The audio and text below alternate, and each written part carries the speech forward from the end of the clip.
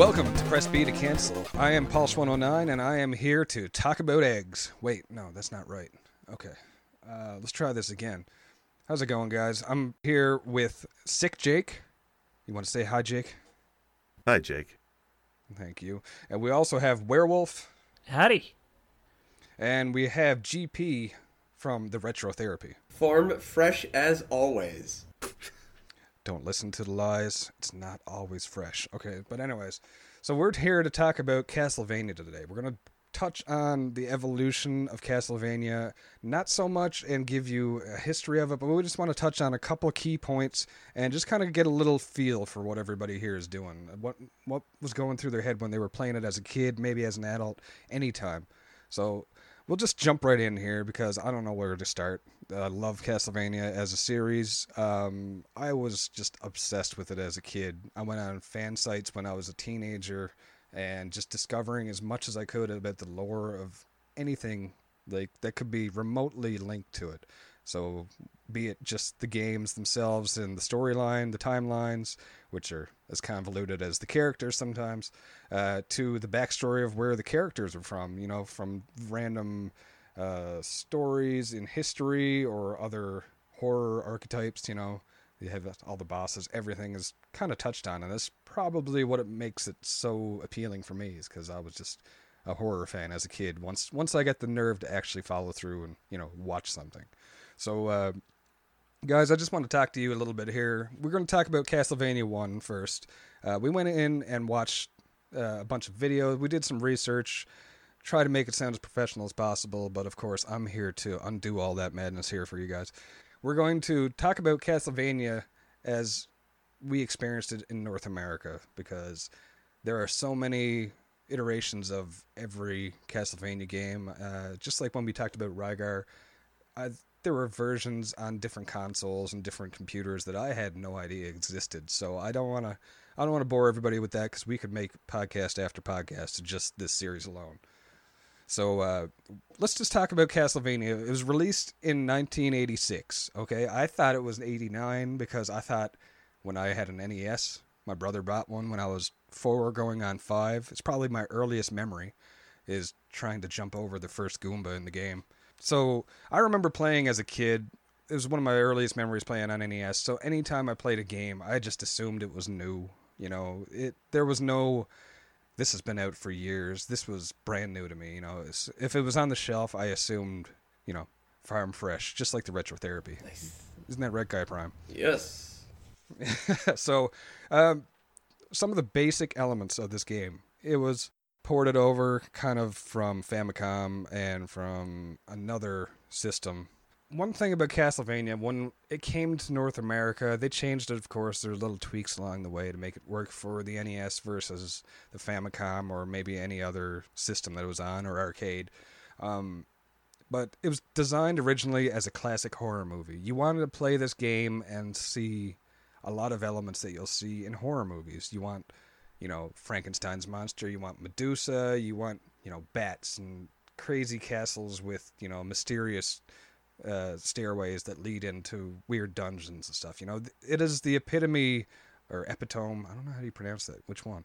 I think it's epitome. I like saying epitome, makes me feel like I'm French or something.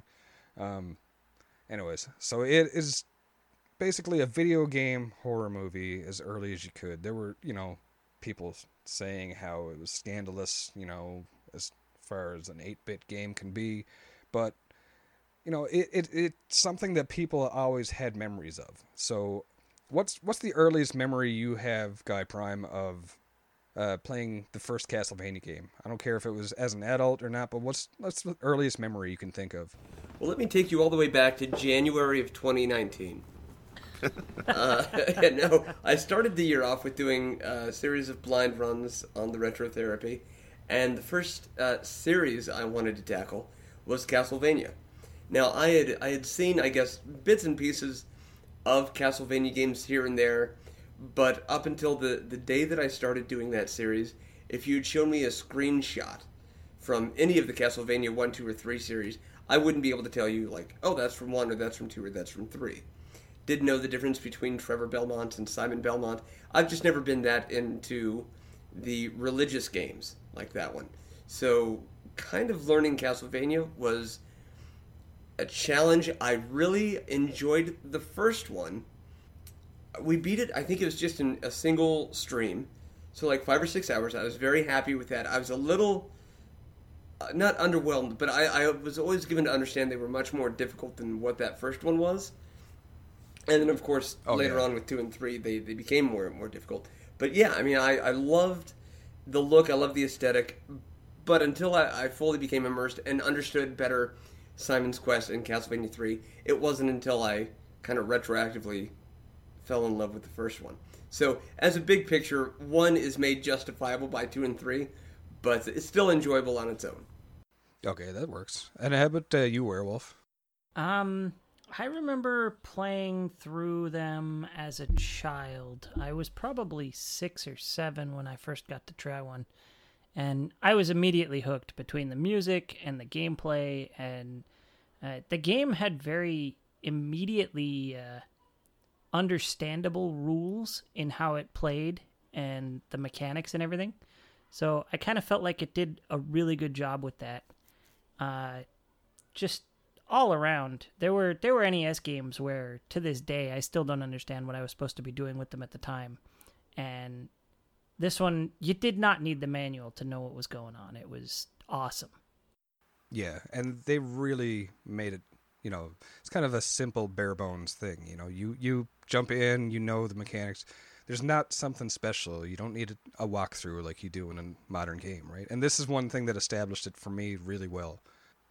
So let's jump on before we, just get too heavy on the nostalgia glasses here. Let's just jump into Jake's commentary on it. And what do you have to say about it, Jake? What was your earliest memory?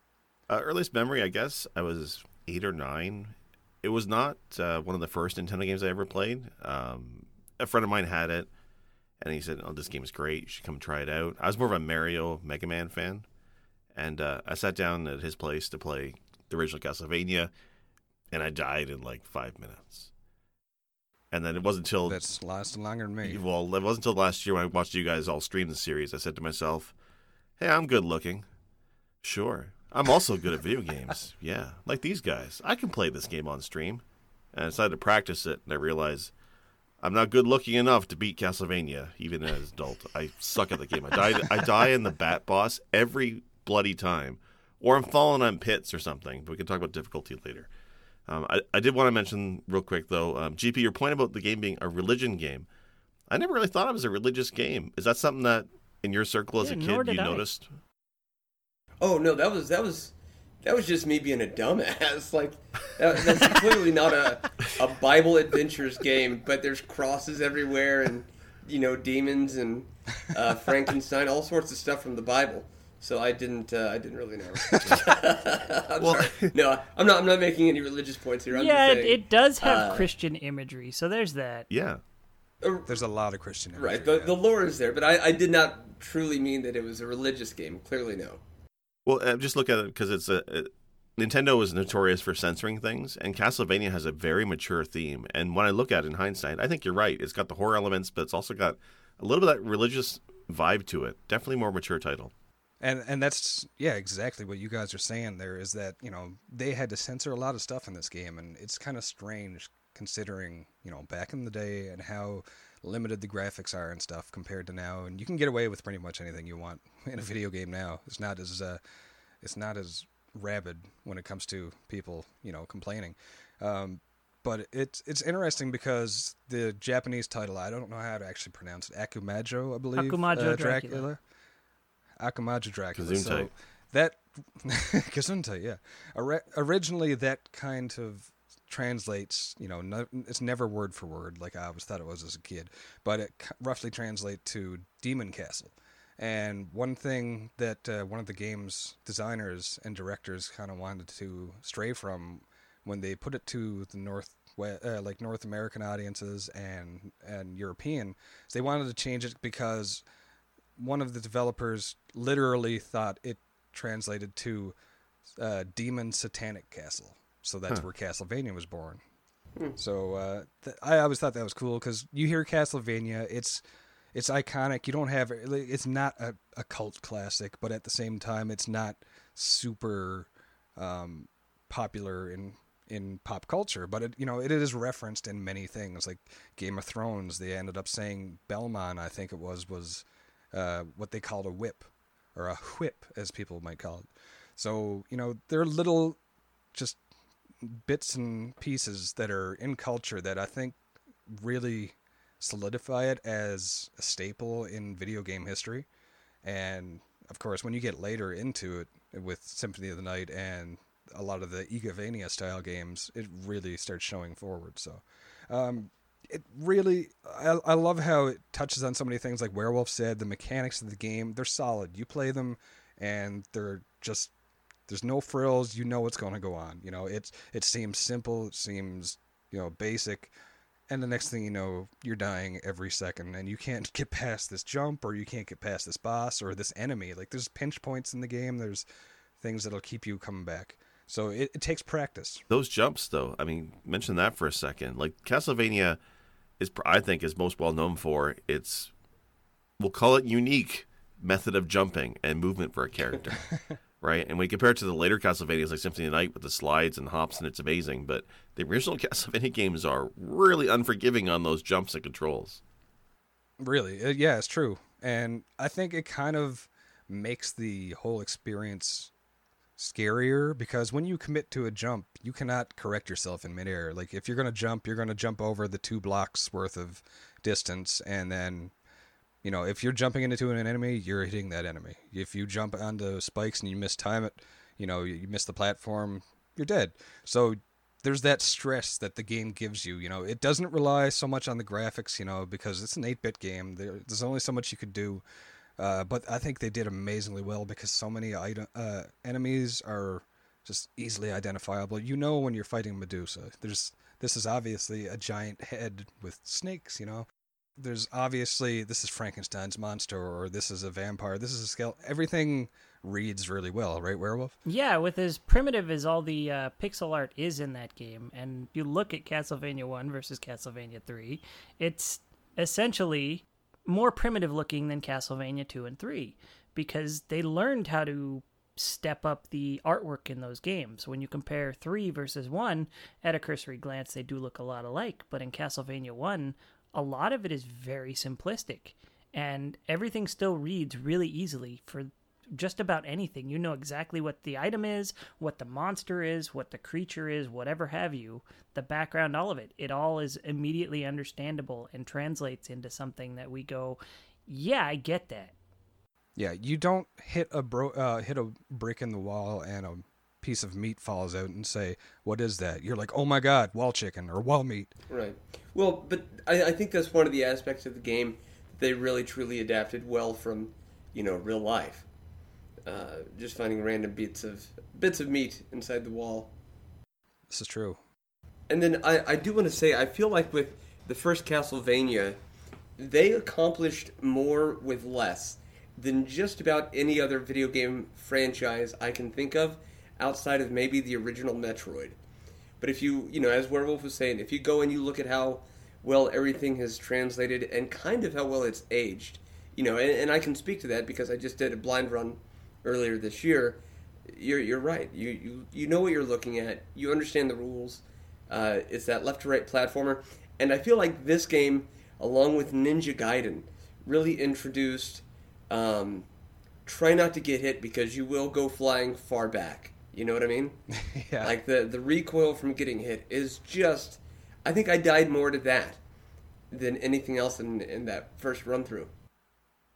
Definitely. And what comes down to it is it creates an extra level of atmosphere. So, this is meant to be a horror game, a horror movie is what they were aiming for. It's not just the graphics.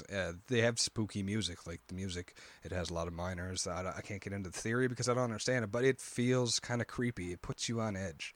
So it's just another level that makes you think, oh crap. If you see a pit, you kind of dread it because am I going to make this? How about Jake? Anything you have to add on to that one? Not just the graphics. The graphics are definitely amazing. When you compare it to other earlier NES titles, like you guys mentioned, they did so much with so little. But on top of that is also the music. It's atmospheric, but is it Vampire Killer started in Castlevania 1, I believe? But like the soundtrack is one of the best in the NES. Period. Yeah, and that's probably what attracted me the most. I was a budding musician, and the music is iconic.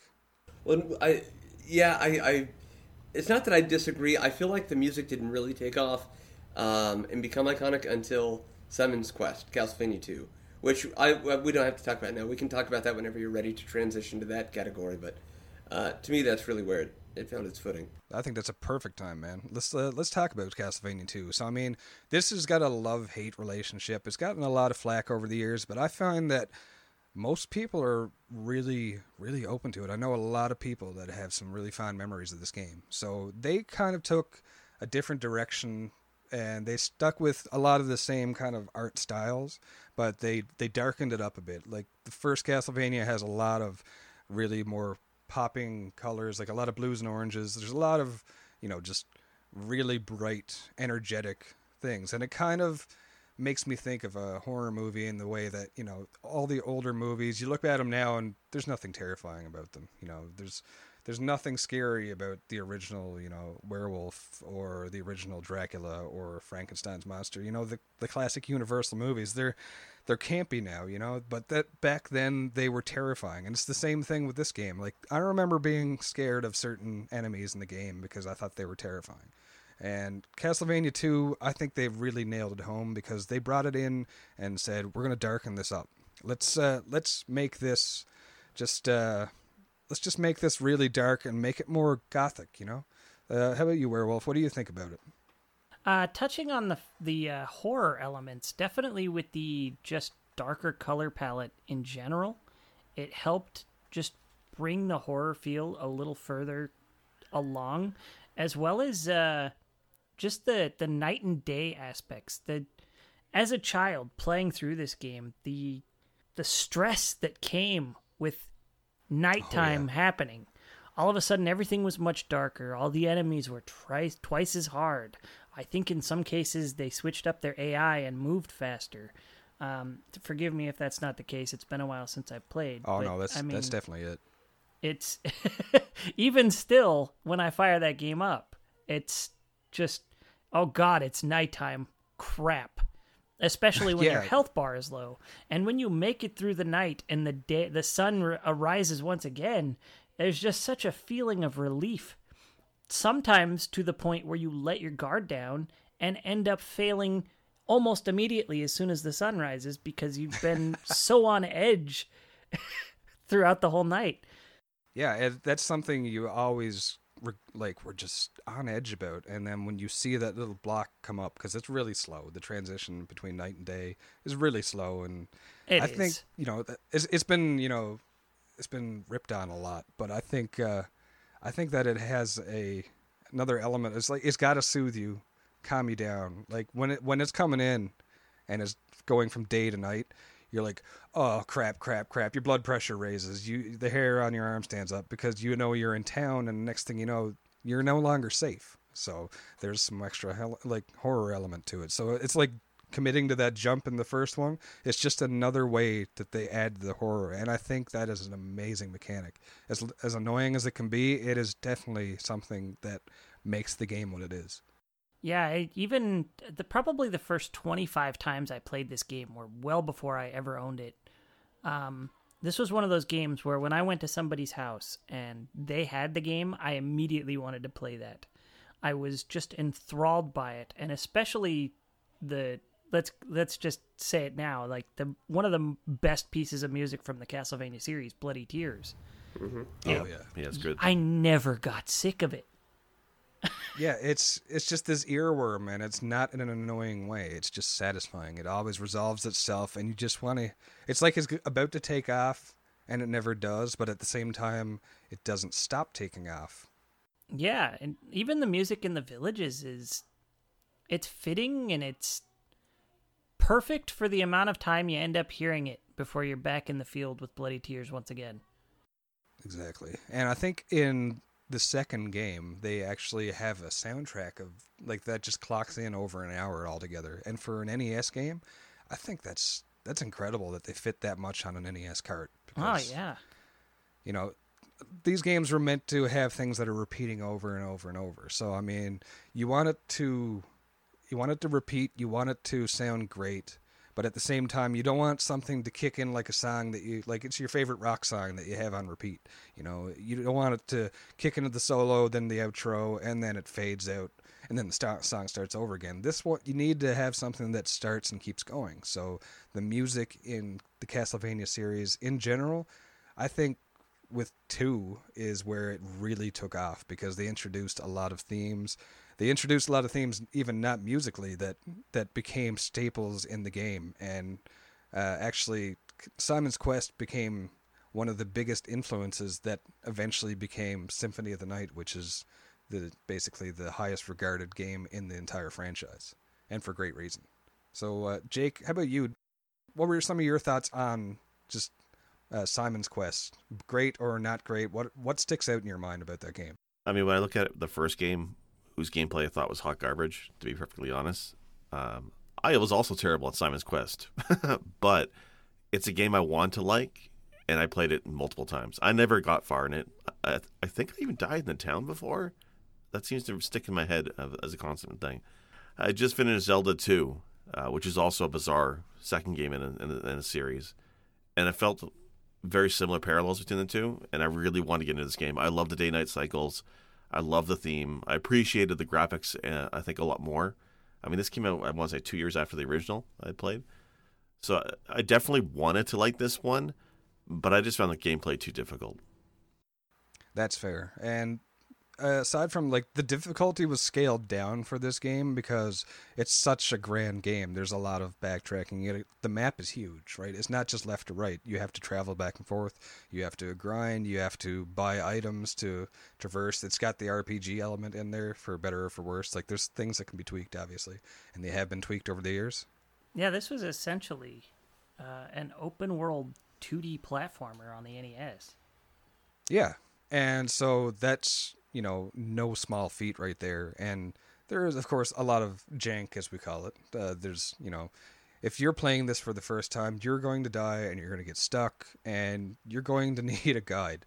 The only reason I ever beat it as a kid was because of, you know, guides, magazines, special passwords that I got from, you know, whatever sources, or Game Genie codes. You know, that's the only way, because it's not laid out. There are a lot of flaws in this game, but I think they actually added the charm. It also kind of makes a little bit more of the horror thing, because where do I go now, you know? GP, before we go on to anything else, is there anything you want to talk about this game? Is there anything that stood out to you, for better or for worse? Well, actually, yeah. Thank you for coming back. I will admit, of the OG trilogy, this is my favorite one, Simon's Quest. It definitely has its weaknesses, but as we've discussed on prior episodes, I'm kind of a fan of sequels that do not necessarily resemble everything from the first one. So, having said that, I like that it's still a platformer, but it's not just only left to right. There's right to left, there's up to down, and there's the RPG elements, you know. The story itself is kind of bizarre in that in order to break yourself of the curse, you have to make the curse be fulfilled. So it's kind of an interesting aspect there. But they did away with what we loved so much about the first one, in that you see what you're doing, you know what you've got to do, go and do it. So for Castlevania 2 Simon's Quest, it's like throw you in the deep end, try to make sense of what the villagers are telling you, but really just walk around until you can afford something or something happens to you. So there's weakness there, but there's a lot of charm in the way they were able to execute the game, and I think that, more than anything else, kind of makes up for its deficiencies. I was going to say, one of the biggest weaknesses the game has is its poor translation. I think that's really what held a lot of people back in that game over the years. It's certain things didn't translate properly, so the player didn't get the information they were supposed to, and that makes the game sort of misleading, and it just loses the player at a point unless you absolutely know what you're supposed to do. Yeah, and that's a great point, actually, because Koji Igarashi is one of the main hands on this game, and for the original 3, actually. And he commented on that at one point and said that the NPCs were all considered deliberate liars. So I thought that was really cool, because, I mean, you think they're there to help you. They're talking like they're giving you advice, like do this, do that, and they're cryptic. There's so much to interpretation that it's honestly just lost on the player. So it's really fun because a lot of people complain about that. They have had ROM hacks where they fix that and they give people hints and stuff. It's really something that you could look at it as another element to make it more horrific because you get lost. You're not sure what's going to happen next. So I actually, when I found out that was intentional, that they are deliberate liars, I thought that was great because it's just like, okay, we didn't have walkthroughs in the games. You don't have tutorials in these games. So when you're given this hint and then that hint is really just like a MacGuffin, red herring, it doesn't lead to anything. I think it's really cool because at one point you're like, okay, I'm going to check these guys and see if this one sells me something good. I need this. I obviously need this. I'm going to talk to this one. This one says I need to trade a red or a red crystal for a blue one or whatever order it is. And then you talk to somebody else and says, bang your head off Deborah's cliff, which literally meant that you were supposed to equip a certain item and duck on the end of a cliff until a tornado takes you away. I mean, this is extra fantasy to it. It's not just the horror movie stuff. It becomes a lot more gothic and dark. There's more Christian elements in there. There's a lot more religious allegory in there. And then it adds another layer. And I feel like they were trying to get something. They might have missed the mark, but they also realized this is what we like and we're going to improve on it. So they didn't go back to this style of game until Symphony of the Night, and then that's where they hit their stride, and, the division became, do you like the old school Castlevanias versus the newer ones, or the Igavanias, where they were all basically styled like Symphony of the Night. I love both equally. You can't make me choose because I just enjoy them all, and for different reasons.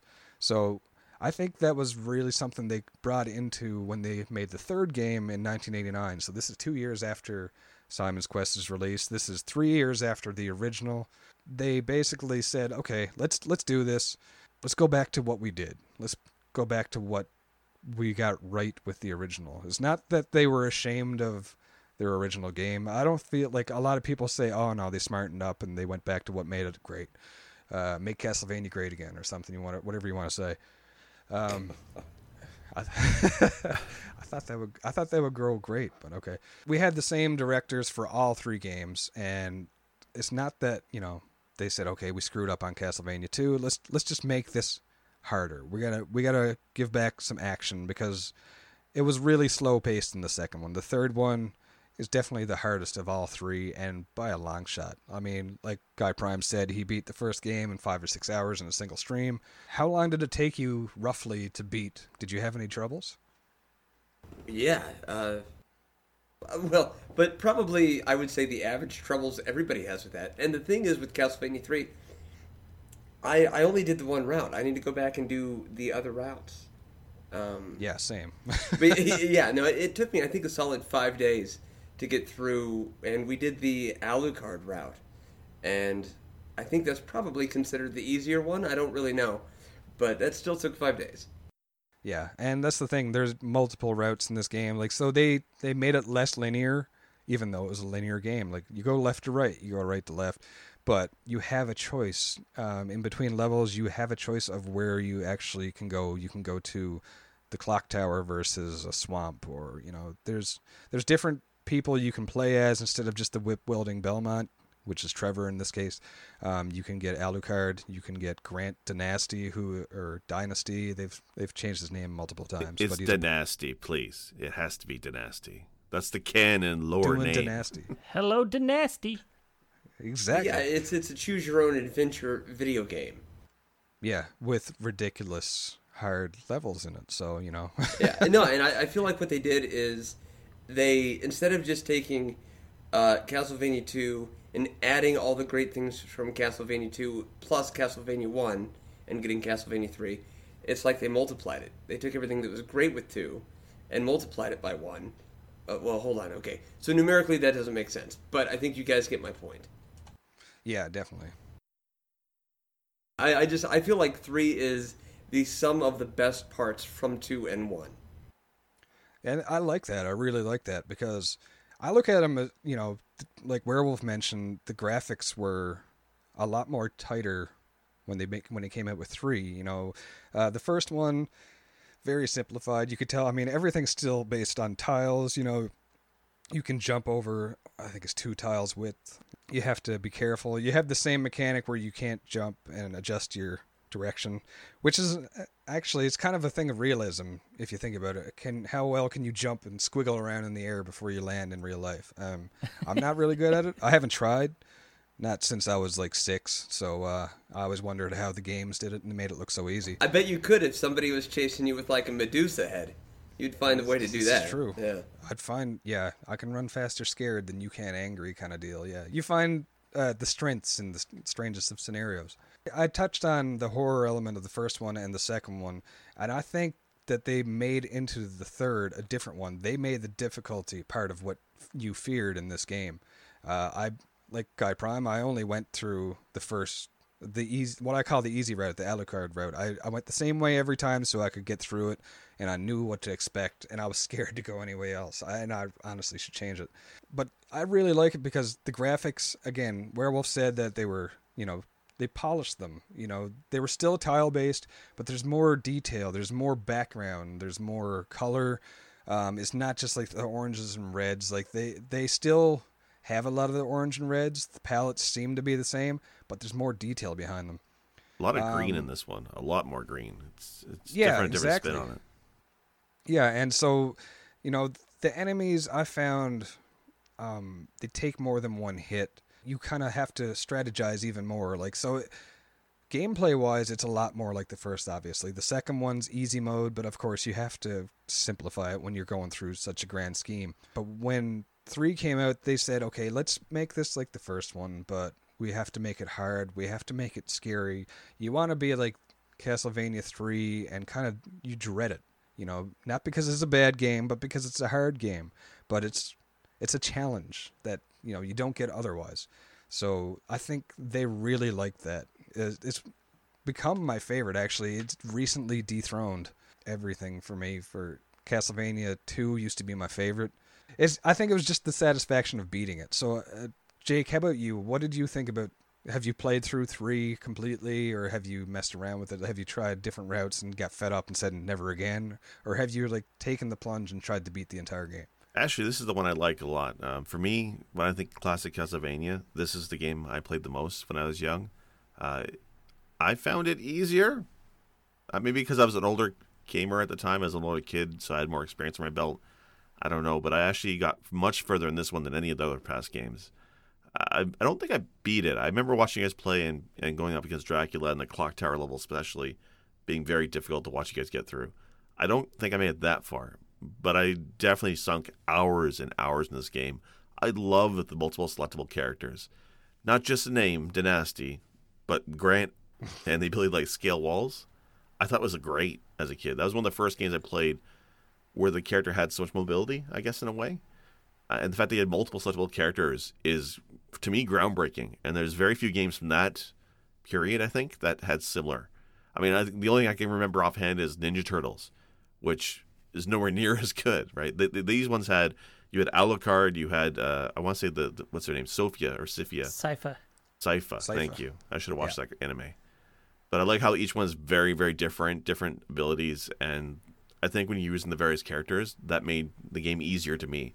So this is the one I love. I actually played a lot of this one. It's banging. I think I actually owned this one as a kid. Yeah, I had the second one, and I remember that was probably one of the biggest reasons. Maybe it was nostalgia glasses or something, but it's the fact that the familiarity of Castlevania 2 became...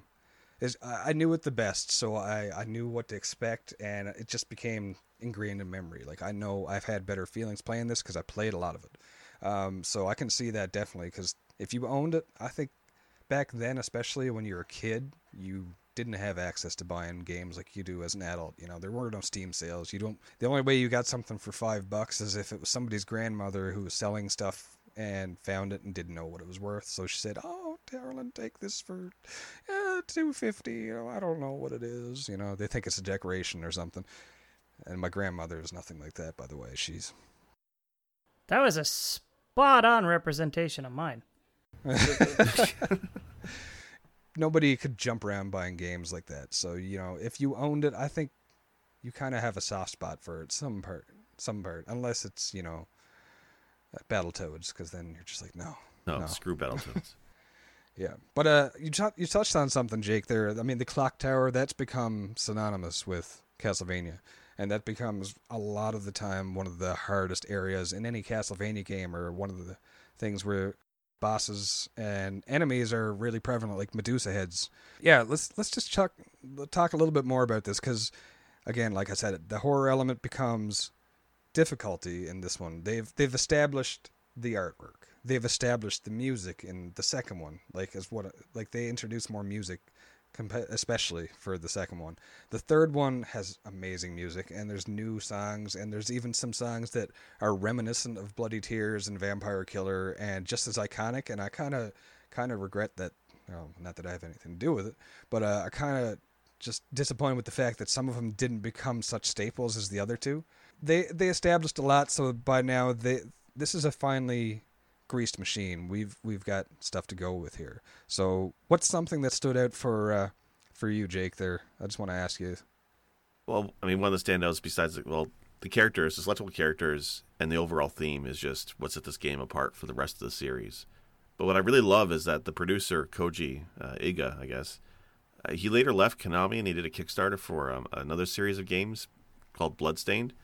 And they did a retro throwback version of that game that came out a couple years ago, and it's a carbon copy of Castlevania 3, like right down to the 4 selectable characters, the spellcaster, all that stuff. It's fantastic to play that, and that's what got me to play Castlevania 3 not too long ago. Is I love Bloodstained so much, and that style of gameplay with multiple characters and the theme. I went back to Castlevania 3. Like the influence that game had on other series is just outstanding. Oh, that's exactly the point. Now, it was Bloodstained. I've watched it, and I know exactly what you're talking about, but I haven't played it, and I want to. Curse of the Moon, yeah? Yeah, that's the one. Yes. One quick question about that, because I'm not familiar with it enough to weigh in on it, besides the fact that it looks amazing, and, yeah, carbon copy in the best way. Like, it's an homage completely to it, it's not trying to rip into it, like a parody. We've got a system here, let's work with it. That's what they did. Was it as ridiculously hard as 3? No, it's actually quite a bit more accessible. Probably because of the generous continue system. The power-up's a little bit more on the powerful side, a little bit easier to get through. It's still a challenging game, especially for somebody like myself. I'm not the greatest at these kind of games, but I found it a lot easier than Castlevania 3. But it's got the same physics style, the same kind of gameplay feel to it, so it can be quite difficult, but very generous on the extra lives. Oh, that's great. I like to hear that. Makes me want to play it even more now, actually, because I'm not as fearful. Yeah, it's a fantastic game to go back and play. And it's just like Castlevania 3 was great. Let's make more of that, like 20 years later. Yeah. Okay, so just before anything goes further, this is a current game. Like, this was only released last year. So if you want to check it out, it's on Steam and probably the PlayStation 4 and Xbox One. I'm not sure. It's on everything. But if you have... It's on everything? Yeah. Okay, so in that case, really check out Bloodstained. Just look up both games. They're both worth checking out. So if you want to support... Because these are indie games as well, too. So there's not this, like I said, Kickstarter campaign, brand new, and it's based off of the love of this franchise. Like, it's a spiritual successor in the greatest way, because it's the same director. It's like the same developer who's known for making these games has said, hey, I want to make this because I miss it, and I think we can do something great. So definitely check these out. I don't want to spend too much time on this one because we're talking about Castlevania. Sorry, Werewolf. Let's go into what you got to think about 3. Well, just before we get back to Castlevania 3, talking about Curse of the Moon, I do have to wonder how much Igarashi was involved with that, because I do know that game was developed by Inti Creates. And that's right. That's not his studio. But I feel like they're a good company, and they're going in the right direction with what they're doing for the most part. Back to Castlevania 3. I'm pretty sure this was the first Castlevania I beat as a kid. And wow. I don't think I've really sat down and played it since then. So when I threw it in my NES to give it another shot this week, I was blown away by a few things. First off, when I first put the game in, the first level, totally misleading. It makes you feel like it's going to be more of the same following Castlevania 1. And then you get to the second level, and, you know, if you choose to go to the clock tower, you head up, you find Grant. And immediately, the game is turned on its head. You have Grant, and not only are you not going to a new level, you can play as a new character who moves so much faster, has so much maneuverability in so many ways. He's much weaker, but the fact that he can crawl on walls and ceilings, and it's a fluid transition. You don't have to just jump on a wall and then get off the wall before you can go on the ceiling or whatever. I thought that was amazing, but the fact that you have to actually backtrack down through the second level after you get Grant. Oh, really? I didn't even remember that. So, like I said, I went the Alucard. I was blown away. You were retreading a level backwards, which was just crazy to me. And then from there, you start going through and, you know, you take paths and you can trade out characters for other characters when you come across them or whatever. But the game just plays so different from the first one. The first level does not do the game justice. If you only ever played the first level of Castlevania 3, you would think it was no different from Castlevania 1. And exactly.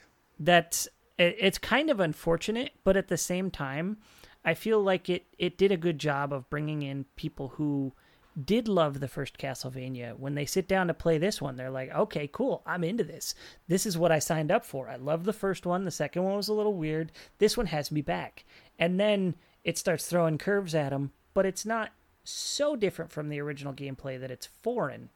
It's a little bit mind-blowing.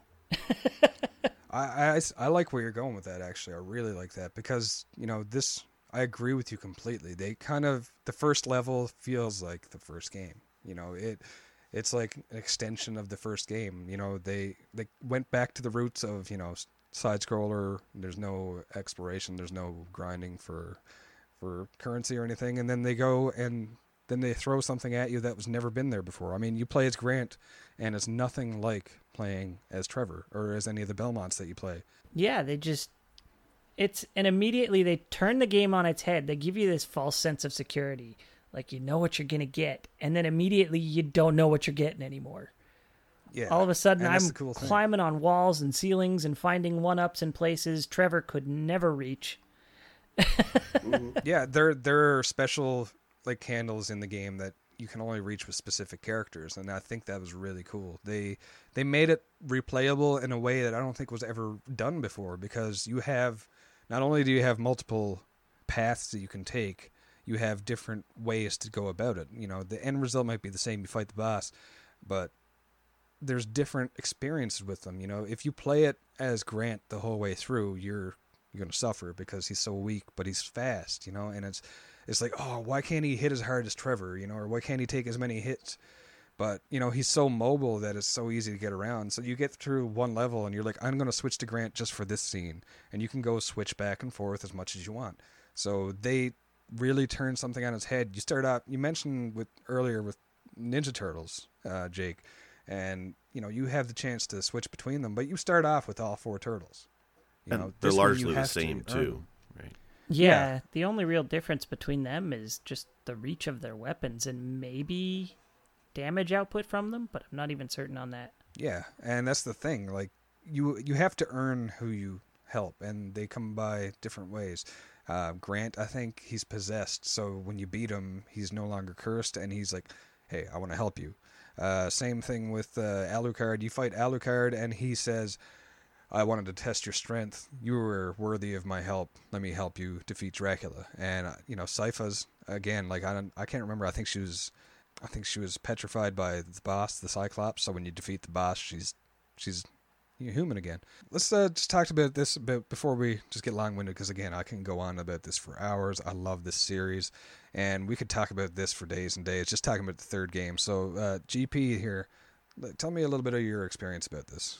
Well, I want to. Of course, I will. I've got a really great story I want to get into with this, actually. But before I do, I kind of want to speak to the mentality of kind of like the not the cause and effect, but the call and response between these video game developers and the mob of the mass of people who ingest these games. So it's kind of like you've got these game developers saying we're gonna beat them up. And that's Castlevania 1. And the crowd goes, yeah! And so then they try something a little bit more extreme, and they're like, and we're going to kill everybody! And that's Castlevania 2. And the crowd is like, well, no, I don't know about that. That's a bit extreme.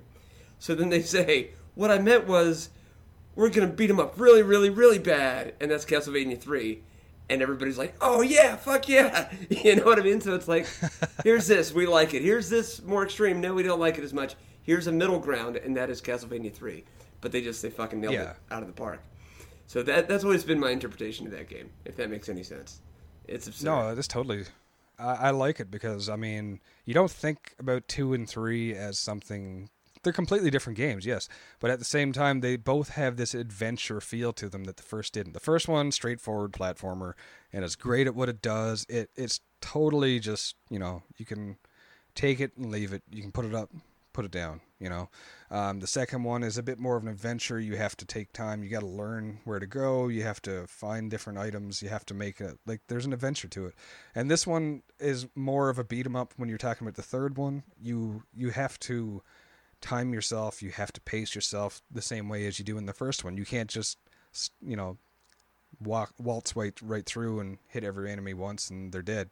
You have to plan your attack a little bit, and then there's the adventure element like we already touched on with the characters swapping, and you can go through it with just Trevor like I did as a fool because I'm a sucker for punishment.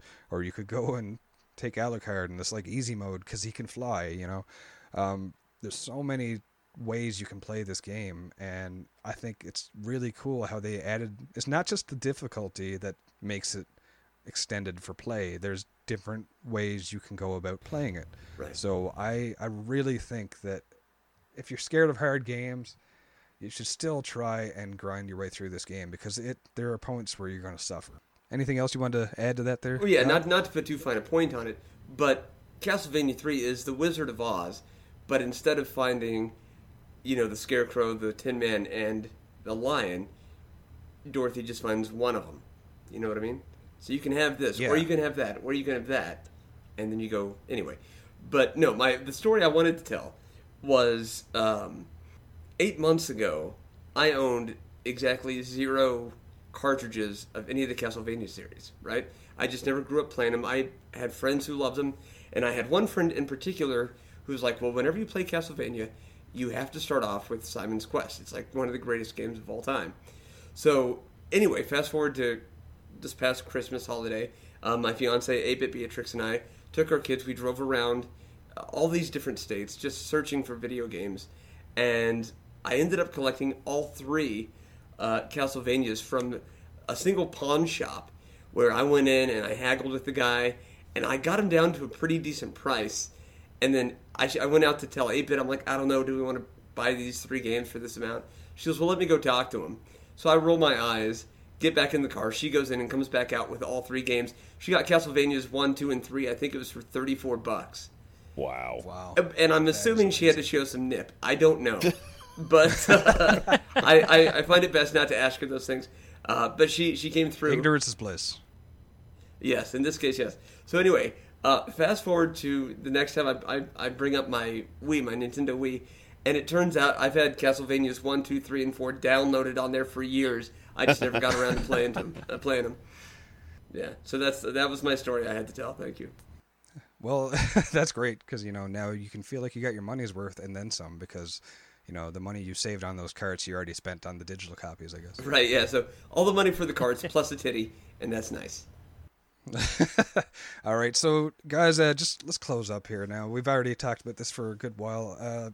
Anything you want to talk about in closing before we end this bad boy?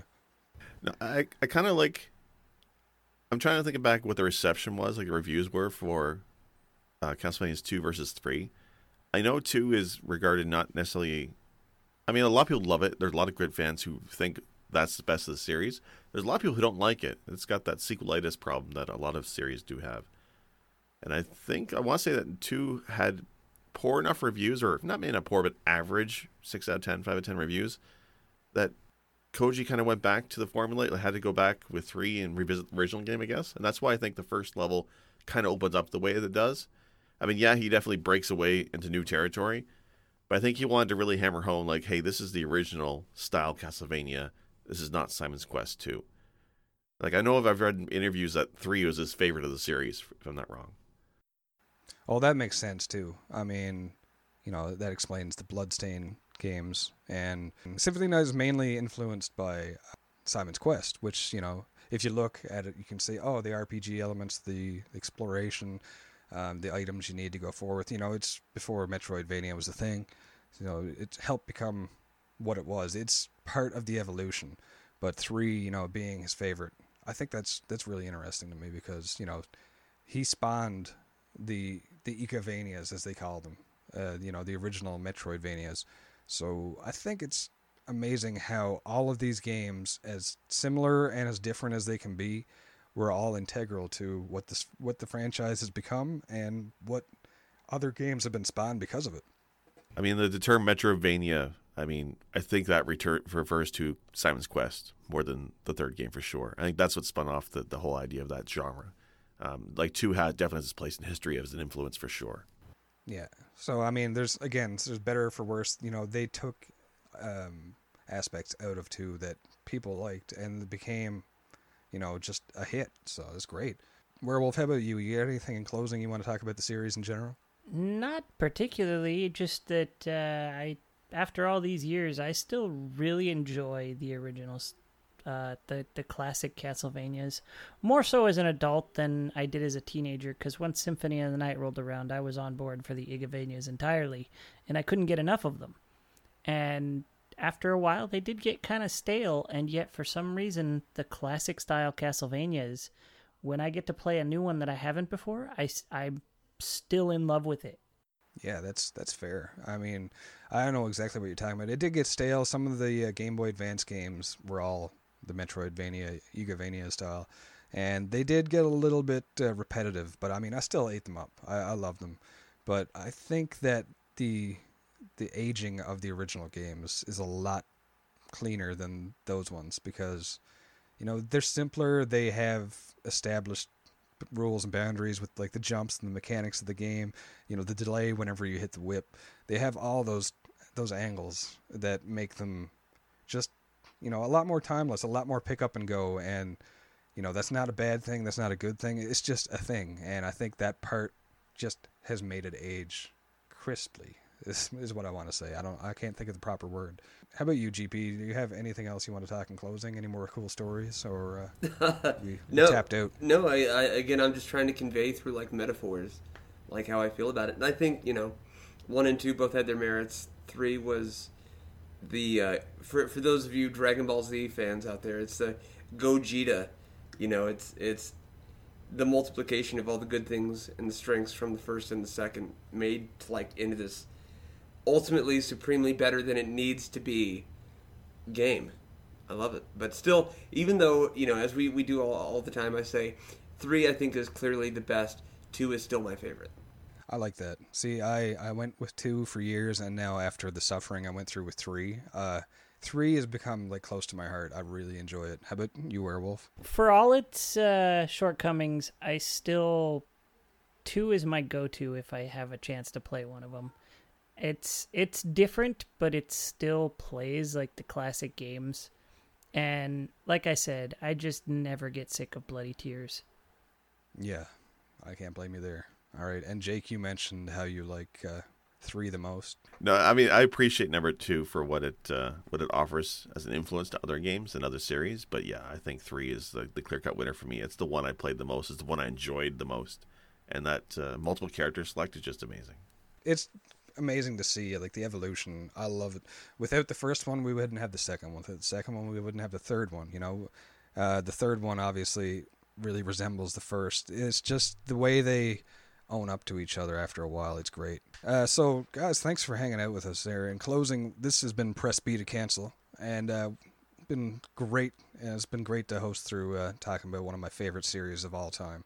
Let's talk about how we can find everybody here, part of the cast here. Jake, where can I find you outside of this podcast? I'm on Twitch and the Twitters. Sick Jake. There might be a K in there. I forget. So how about you, Werewolf? You can find me on Twitch, oftentimes being a silly bastard, or on Twitter at Werewolf, WAREWULFF. Perfect. Thank you very much. And how about you, Guy Prime of the Retro Therapy? Well, yeah, when I'm not hanging out with you bros, I am on Twitter, Instagram, Twitch, obviously, and then we got some stuff going up on YouTube. And, Pauls, before we say goodbye, I have to commend you. Your enthusiasm for this series is totally infectious, and I love just hearing you talk about it. So thank you for gracing us with that. Well done. Thank you. I'm a kid in a candy store when it comes to this series. Yeah, very cool. All right. Thank you. Well, you can find me, Palsh109, at Twitch. So it's twitch.tv/Palsh109. That's PALSH109. All right. Well, thank you, everybody. So this has been Press B to Cancel, and we hope to see you again. Thank you for listening in, and keep mashing that B button. This episode brought to you by Speak and Spell Model 43. Special thanks for music go to Arthur the Ancient, found on SoundCloud, or The Last Ancient on YouTube. For more episodes, please visit our website, pressbtocancel.com. As well, feel free to like or subscribe at Apple iTunes, Google Podcasts, or anywhere else you like to listen to your favorite shows. As always, thank you. This has been Press B to cancel.